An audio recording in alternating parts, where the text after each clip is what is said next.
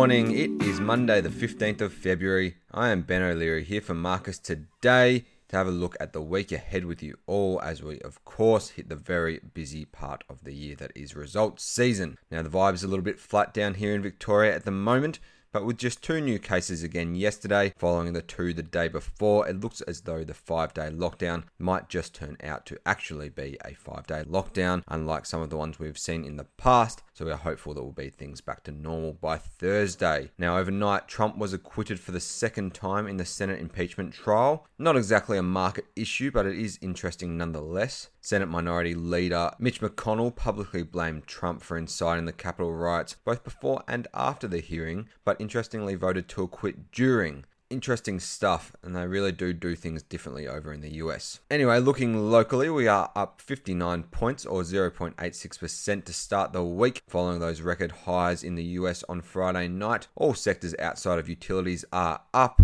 with energy, resources and tech the best performers early. On a stock level, Nearmap is up 13% after reporting a better than expected first half net loss of $9.4 million and rebutting the JCap short report, while Zip2 is up another 9% on no notable news as it keeps on flying. But the focus this morning and this week is well and truly on results, with a host of big names set to report.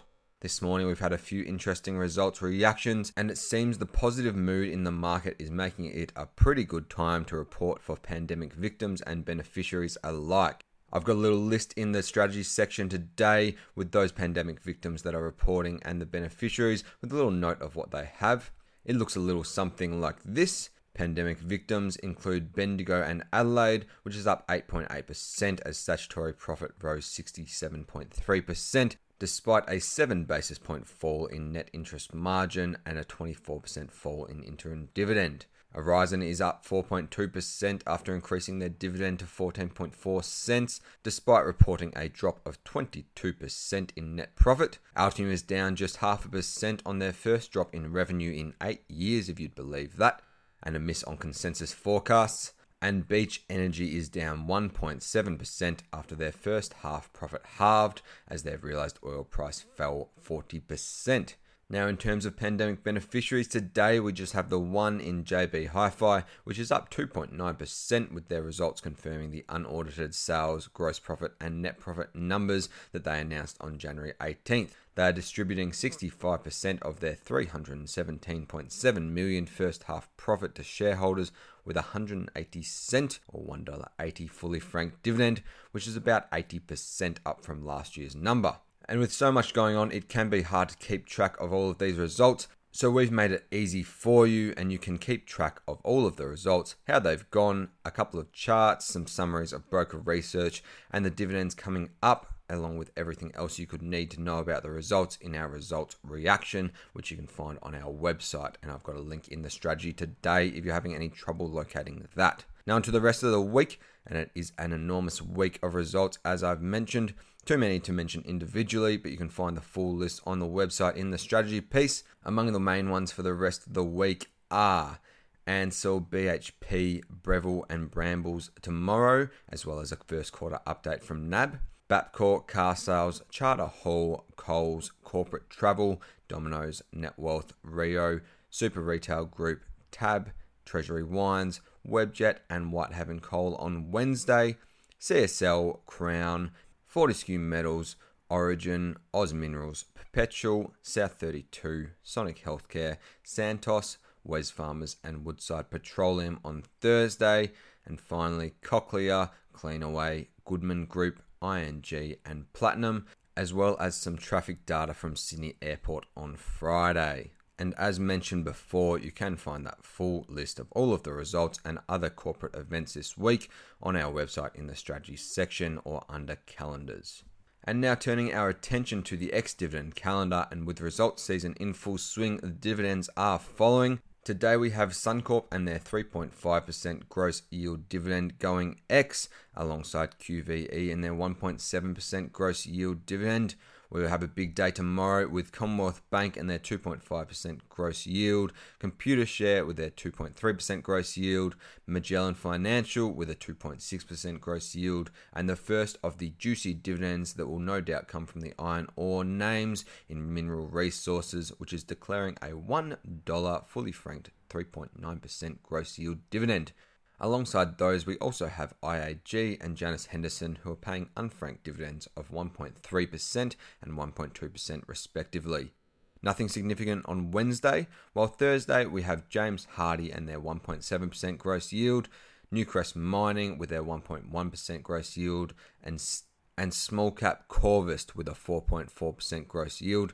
Then rounding out the week is Argo Investments with a 2.2% gross yield and GUD Holdings with a 2.8% gross yield. And you can find that full list alongside all of the ex-dividend dates that we know of over the next couple of months in the strategy section today or under the calendars section as normal. Through results season, that ex-dividend calendar does get updated each day as new results are released and ex-dividend dates are announced, so make sure you keep an eye on it to stay updated.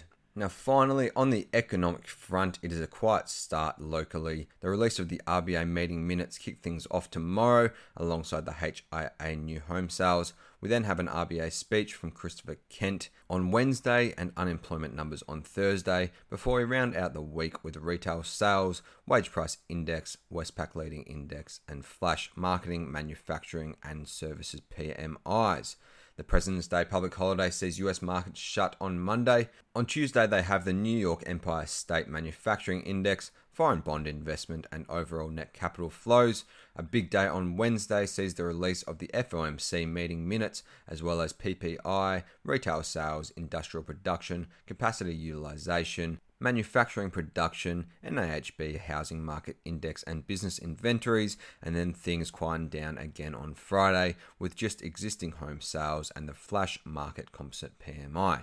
Japan has a relatively quiet week with their preliminary GDP growth rate and industrial production out today, tertiary industry index tomorrow, balance of trade and machinery orders on Wednesday, and then their inflation numbers and flash manufacturing PMI on Friday. Chinese New Year celebrations see China shut down for the week, while over in Europe we will see balance of trade and industrial production out tonight. Tomorrow they have preliminary employment change, economic sentiment and their estimated GDP growth rate.